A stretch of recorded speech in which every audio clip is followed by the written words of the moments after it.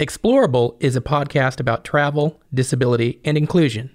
I'm Josh Loebner, Director of Strategy at Design Sensory. I'm co-host Toby Willis, Senior Product Manager for Inclusive Technology and President of the Ability Inclusion Movement at Expedia Group.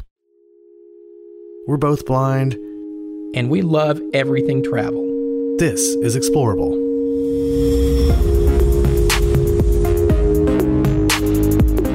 We interview experts, advocates, and allies of tourism, destinations, and disability to make each journey more explorable.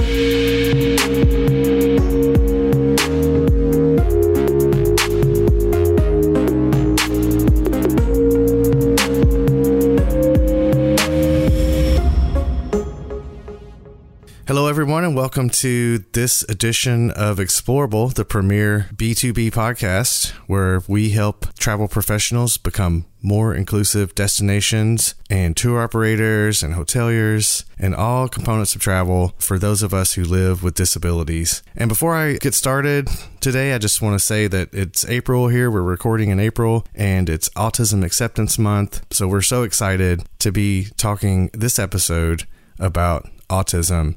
And for those of us who are so excited to get back to traveling whenever the pandemic allows, we want to be prepared to receive all this pent-up revenge travel and be sure that we include the millions of people in the world who live with autism. And on that note, Josh, how are you doing? How's your spring going? Toby, my spring's going pretty great. The weather's warming up. Excited to get back out and travel and really looking forward to this podcast. So for everybody listening, just before we introduce our guest, I think the thing to consider when it comes to disability is for those people who might not be directly connected to the disability travel and tourism market, oftentimes disability is seen as a very thin framing of maybe people in wheelchairs or people who are blind or deaf. But the definition and the population when it comes to disability is expanding and growing and continuing to really see how more people are part of that minority, including those people who have autism in their families. And so today we're talking with Uma Shrivastava, and she's the Chief Operating Officer of Culture City. And you may not know about Culture City, but in this podcast, hopefully you'll learn a little bit more about the impact, the power, and where Culture City touches across the country at so many venues and destinations. So Uma, welcome to the podcast. Thank you. Thank you, Josh and Toby, for having me on today. Uma, why don't we just dive in? Tell us a little bit more about your background, your role at Culture City, and what Culture City is all about. Yeah, of course. So I'll get started with myself first. My name is Uma Shrivastava. I am new to Nashville. That is my new home. Personal note, had a small 10-person COVID-safe pandemic wedding last June and moved on up. Before that, Birmingham was home for me for 12 years. That's where I got my undergraduate and graduate degrees. I worked for a startup healthcare company, of course, Culture City, and a few nonprofits around town. My home is Meridian, Mississippi. That's where I was born and raised, and my parents still live there. And I was originally introduced through Culture City because as a young professional out of college, we all have the mindset that we want to give back. We want to contribute to society, make that a lasting change. So my mentor introduced me to Dr. Julian Maha, who's the founder. And even though I personally do not have a sensory need, I do know loved ones with a sensory need and realize some of the barriers that they face when navigating day-to-day life. So I knew this was something that was close to my heart. I followed through, started off as a volunteer, and then became more and more involved. And here we are almost 6 years later as the COO. So it's been a fun journey. Every day is absolutely different. For Culture City is a nonprofit. We are based out of Birmingham, Alabama.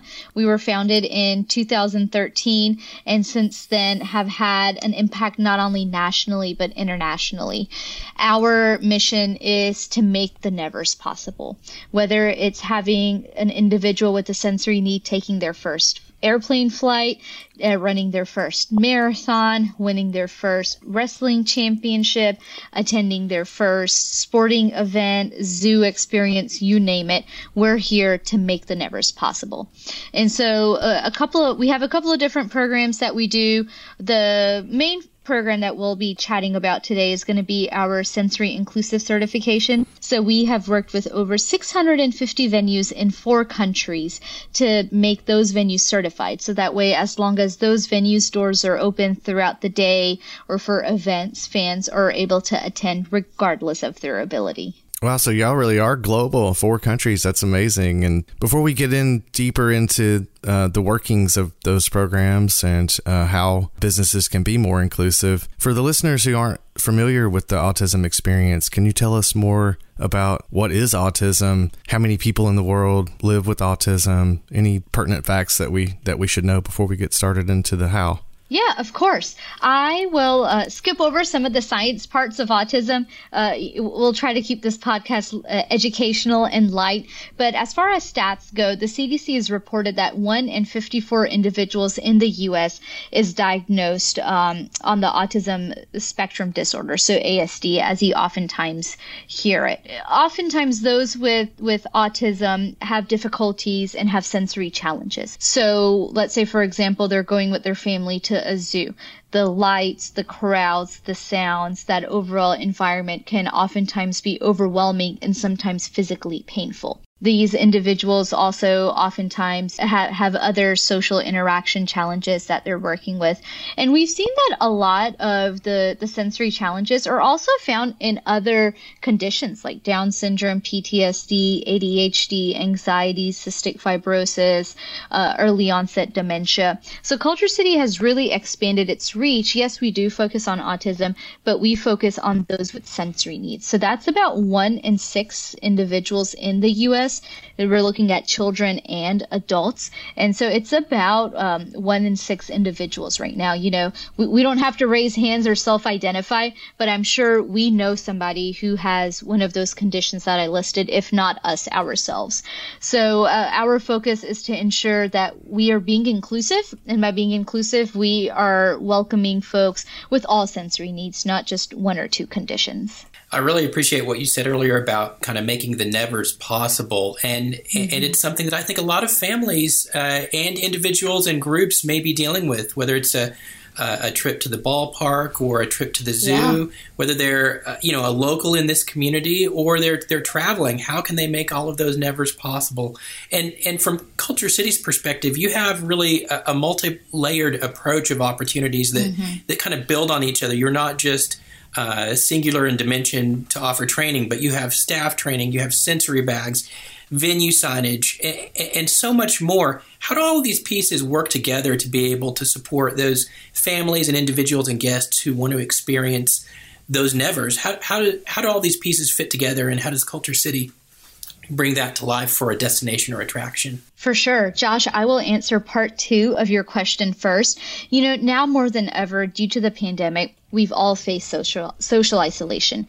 You, Toby, myself, others listening, haven't been able to hug loved ones, see loved ones. We've all been trapped in Zoom meetings day and night. We haven't gone to our favorite concert, sat on a plane, heck, even, gone out and had a meal in public until recently. But individuals and families who have loved ones with sensory needs have faced this, oftentimes since their diagnosis.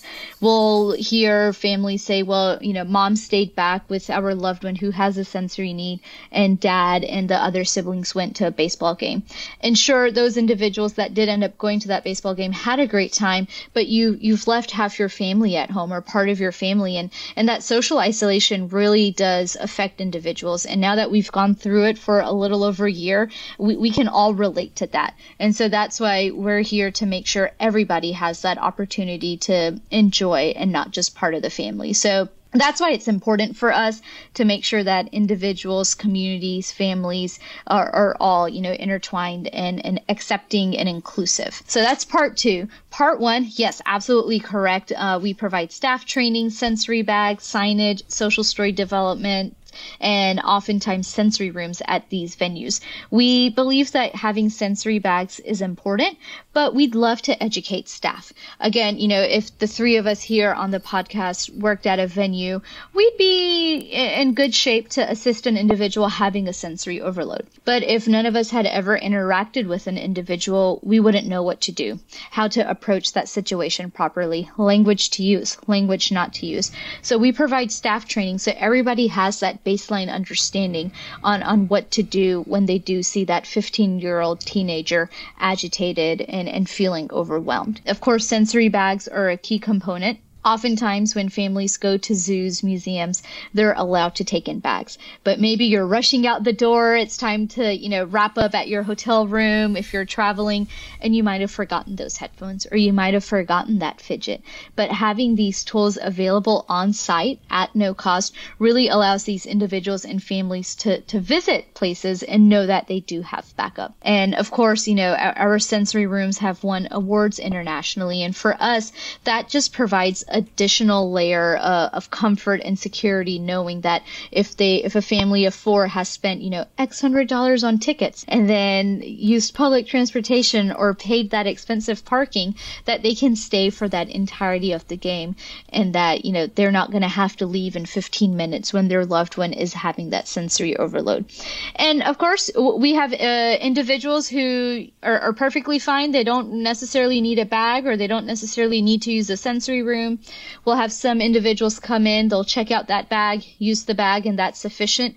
And then we have some individuals who come in and use every tool that's provided. But we just want options available so that way, again, folks feel comfortable coming in and attending. No, that's terrific. And I do want to have a quick follow-up for those listeners that may not be familiar. If you're an attraction or a destination that hasn't connected yet with Culture City or another organization to support neurodiversity and autism, can you just define or share a little bit more about what a sensory room is and the benefit of it? Of course. So sensory rooms are typically converted suites or other rooms that might have been used for other purposes, offices, etc. And Culture City comes in with our team of trained professionals, and we modify that room and design it to where it has dim lighting, ambient paint colors. It has different sensory items in there, such as bean bags, visual, tactile features, auditory features, and it really helps an individual focus in on the calm environment provided to them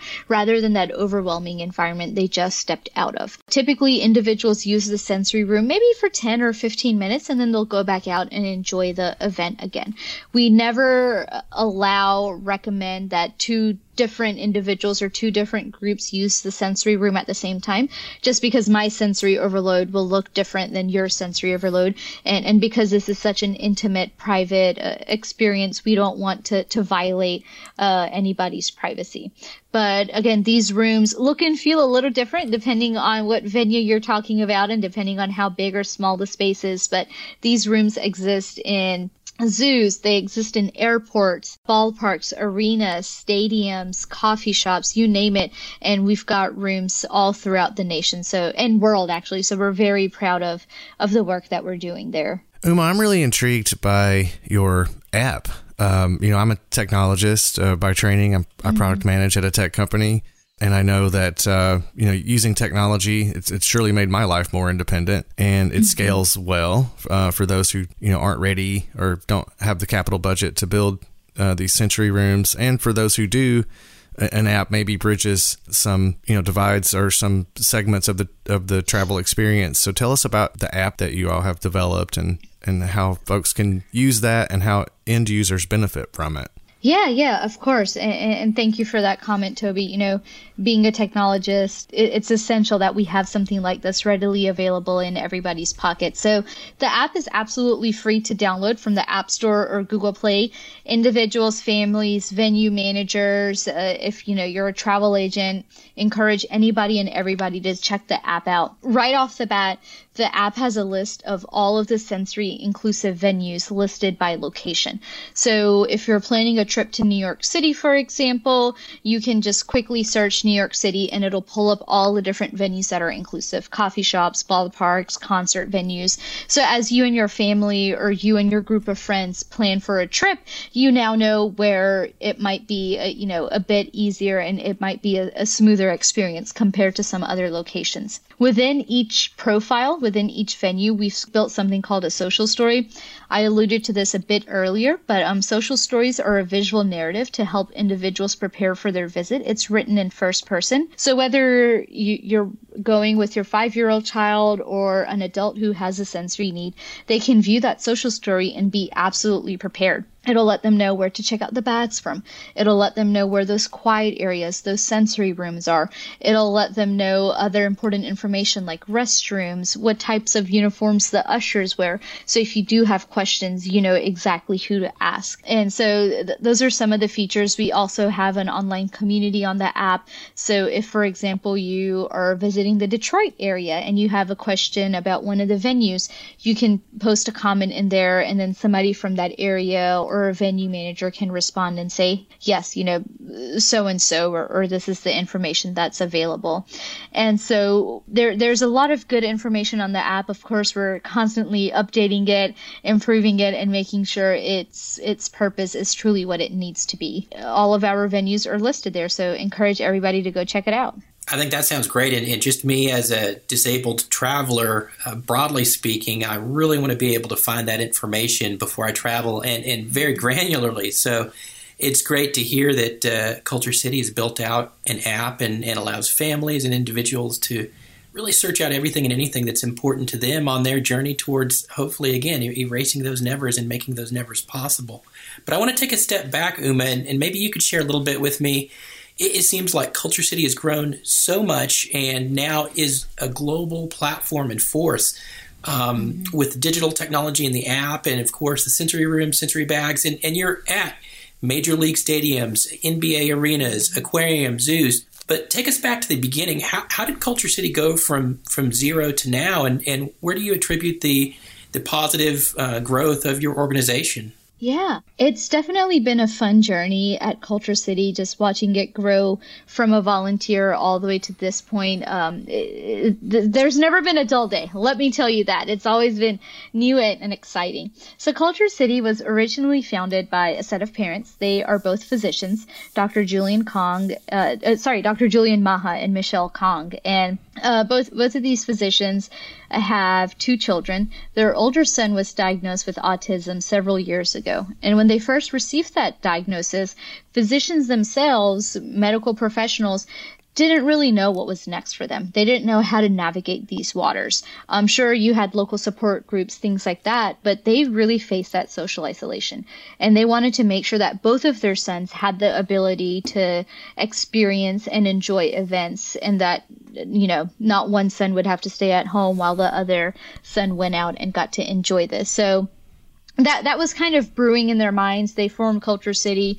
They were making a lot of different local events sensory inclusive, so that way they wouldn't have to wait for that one sensory friendly hour. In the meantime, the Birmingham Zoo was kind of dealing with a couple of negative incidences where there was a family who visited and they paid for their tickets, but after 15 minutes or so, the loved one with the sensory need was having a meltdown. They had to leave. The family, wasn't getting their money's worth. The staff really didn't know what to do, how to help out. So the 2 organizations connected. We actually applied for a grant and received funding. And this is where our training certification came about. We recruited 200 families with various sensory needs, different socioeconomic status, and asked them to visit the zoo for 6 months as they normally would have, and asked them to allow us to follow them to better understand their experience and see where the gaps in the experience were. On the flip end, we were interviewing zoo staff employees and asking them, how confident are you? Where do you need extra education or support? So with that, after 6 months, we realized that we needed sensory training for staff, and we needed to have some sensory bags on site for families in case they forgot some of their items. And this actually was published in peer-reviewed journals, so this wasn't something that we were just doing in our garage and at a coffee shop. After that, we very much thought the sensory inclusive certification would be a Birmingham or an Alabama thing. Never in our wildest dreams did we think this was going to become something that would grow into an international certification. But unfortunately, I believe it was 2015 or 2016, there was an autism-friendly hockey game up in Cleveland at Quicken Loans Arena, which is now Rocket Mortgage Fieldhouse. And the family came in and, even on autism friendly night, they had a rough experience right off the bat, starting with security. This young child who was about 10 years old was non-speaking. He had a tablet that he used to communicate, and per security's instructions, they had to take that tablet off of him. And to Carson, that was his voice. Of course, mom and dad were getting upset. Carson was getting agitated. Security was getting agitated. And unfortunately, the family had to go home without even getting to enjoy this one night that was supposed to be for them. Given social media, the power of social media, the mom tweeted out, this and this happened, why weren't we allowed? What can we do? This has to change. The executive team was very quick to respond. They found Culture City, learned about the training, and said, hey, is this something you can provide to our staff? Culture City said, sure. We got on a plane, hopped up and trained, 1,200 of their staff in their giant arena, had our PowerPoint up on the Jumbotron. And that's really what put us on the national level. It was one of the years that the Cleveland Cavaliers were headed to their championship. So all eyes were already on them. And especially with this negative incident, everybody was really watching what they were doing. And ever since then, we started signing on more and more NBA venues, MLB venues, NFL venues, zoos, aquariums, science centers, and it's now just evolved to something this big. When you talk about big brands, we're very proud of our partnerships with the NBA, NFL, MLB, and other major league venues. We really feel that if we're vetted and if we're trusted by these larger leagues, that, folks will realize that this is something that's absolutely important. So I just want to take a second to thank all of these major league organizations and their staff for ensuring that this is something that they truly want to do and that they're not just doing it because they have to check another box. I think that's great to hear because, just as an advertiser and in the branding world, if people are not familiar with a brand and yet there could be some type of connection to help elevate that with an already known brand, it makes it so much more powerful and it makes that connection easier. And so while people may not know about Culture City, everyone I'm sure listening knows about Major League Baseball or even more locally, for example, the Birmingham Zoo or the Georgia Aquarium. And to know that those places are connected to Culture City, it gives a reassurance and a validity to you. So that's great to hear that these brands are connecting to you and seeing the value of it, which is phenomenal. Exactly. And that's what we appreciate the most is we're not just an organization or something that has to be checked off in order to, move on with employee training. People actually value this and folks know that this is important. So that's what we're proud of.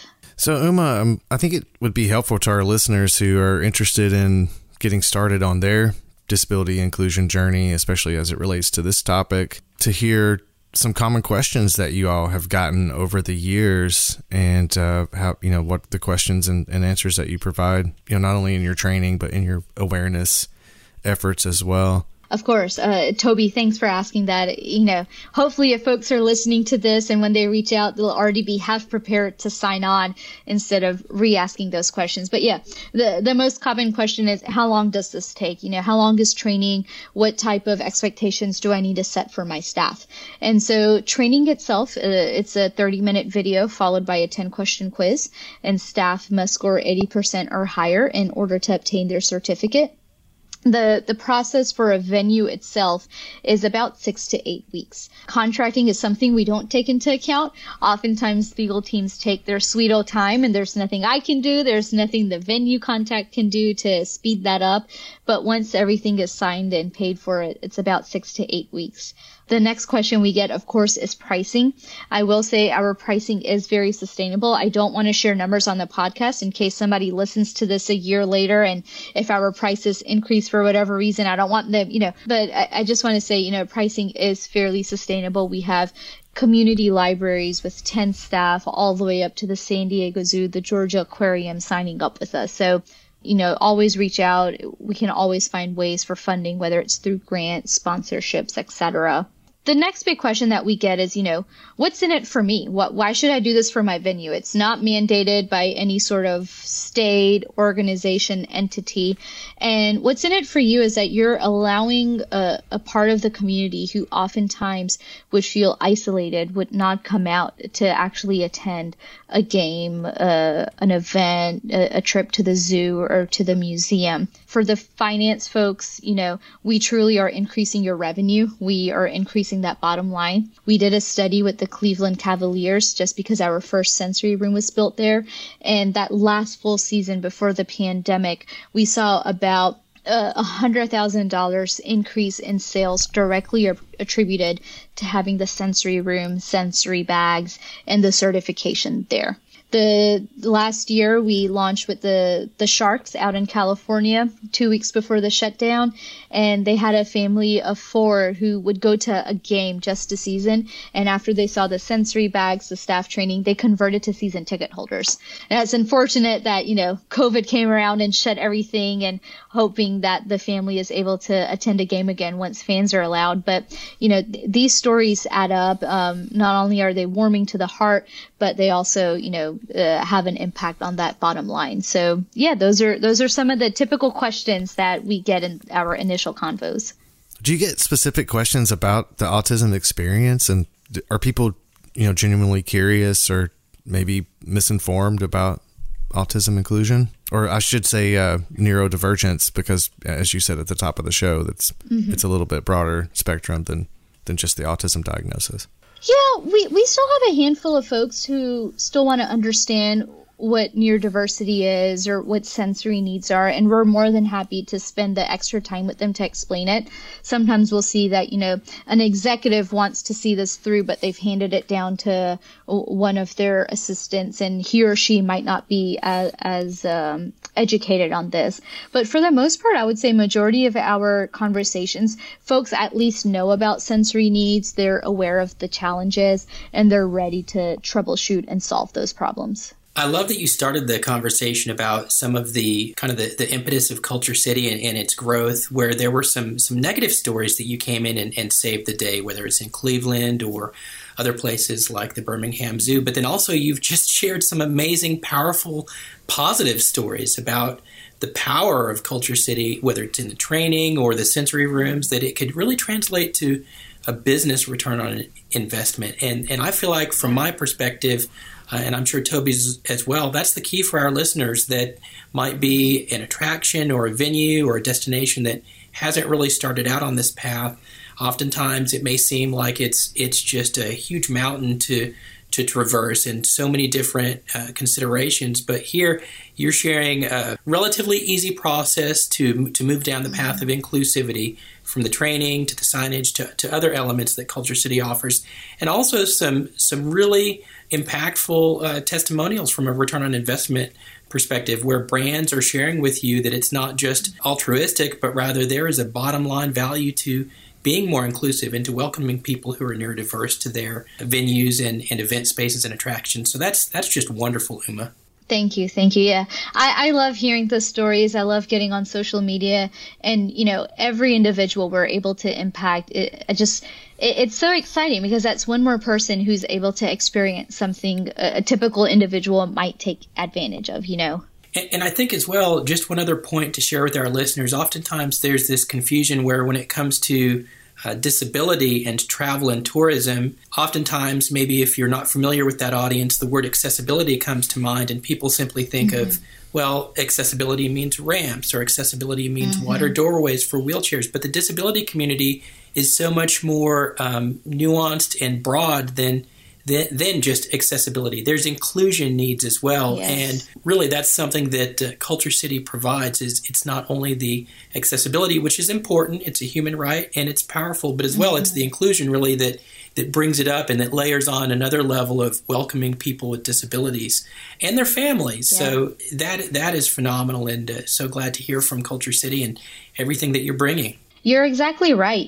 There's another stat that we use in our training, and oftentimes when folks think of accessibility, they say, oh yeah, we've got the ADA entrance, we've got the ramp, we've got hearing devices. What else am I doing? Well, when you look at the disability population at a large, 84% of individuals actually have an invisible disability. So they might look very typical, but oftentimes they are battling with that invisible disability, and they kind of get pushed because they say, oh, you look pretty typical. This is a bit of a question out of left field. The name Culture City with the K, where does it come from? Yeah, that's actually a question I answered just last week during Autism Acceptance Day. Somebody said, why culture with a K? And it's because when Julian and Michelle founded Culture City, they wanted to change culture. They wanted to make sure this was a solution that wasn't just outside of, just wasn't out of the box solution. They wanted it to be outside the box.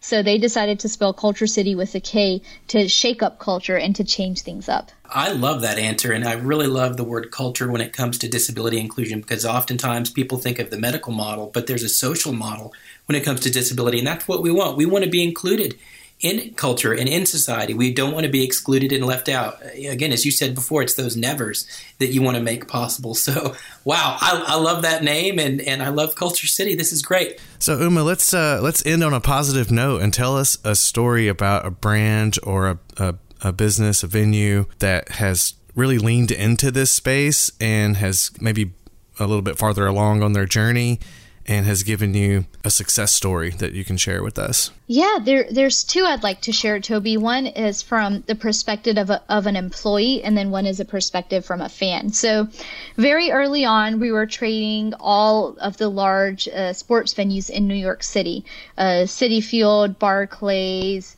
And so there was an employee there who was kind of being grumpy, and I'll use the word grumpy.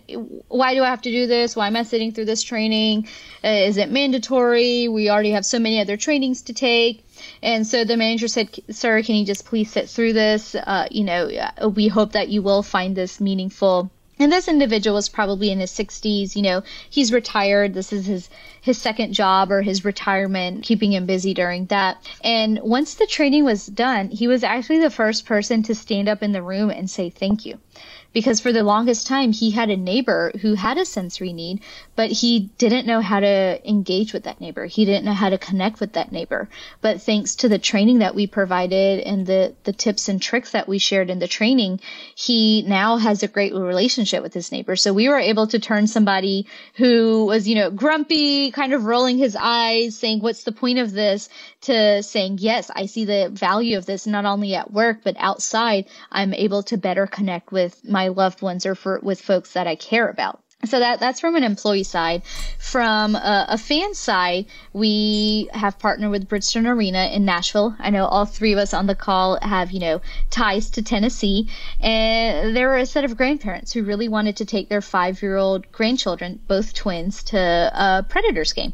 Now, if anybody's ever been to a hockey game or watched it on TV, it's loud, especially when you have 17,000 fans who are intense, who are excited. And the grandparents were really nervous about leaving one of the twins at home because he had a sensory need and only taking one. Again, it's not fair. How do grandparents pick from one over the other? Who stays home with the other grandchild? And they learned about Culture City. They knew about the bags. They knew about the quiet areas. They took both of their grandchildren to the hockey game, and they said that was one of the best experiences they had. The whole family ended up on the Jumbotron, which made it even more exciting. But again, thanks to the training and the sensory bags, we had an experience where their grandparents got to bond with their grandchildren, and they got to pass on something that's special and important to them, like sports. That's phenomenal. And I'm sure there are so many more stories than that one. Just they keep layering on as Culture City continues to grow. Well, for those attractions or destinations that might not know where to go when it comes to connecting with Culture City, Uma, where could they go? But then secondly, for any consumers that might be listening, any individuals or families that have neurodiversity within their family, where could they go as well? Yeah, no matter, who you are, whether you're a business or a consumer, check us out at culturecity.org. I will say that's culture with a K. Check us out on our website, on our social media. If you're a family wanting to learn more about some of the products that we have, feel free to email us. There's a form on the bottom of the page. And if you're a venue, there's a special tab on the website that says Sensory Inclusive Program. Fill out that form. That information comes straight to me, and I'll be be more than happy to get on the phone and kind of talk about the nitty gritty of the process and get you guys started. And, again, thank you, Josh and Toby, for inviting me to the podcast and for allowing me to share a little bit more about the work that we're doing at Culture City. Uma, it's been such a pleasure to have you on the show and to learn about the space. And I've certainly learned a lot. And I've been working in accessibility and inclusion for almost 20 years. I'll date myself. I'm still learning. And it's just been fabulous to have you on the show. Thank you so much. Uma Shrivastava, Chief Operating Officer of Culture City. Uma, thanks so much. And join us next time on Explorable, the podcast for disability, accessibility, and inclusion in travel and tourism. Explorable is a Design Century original production in collaboration with the Travelability Summit and produced by Brad Carpenter. Find out more about our productions, podcast, and insights at designcentury.com/originals and travelabilitysummit.com. You can connect with Josh Loebner or myself, Toby Willis, on LinkedIn.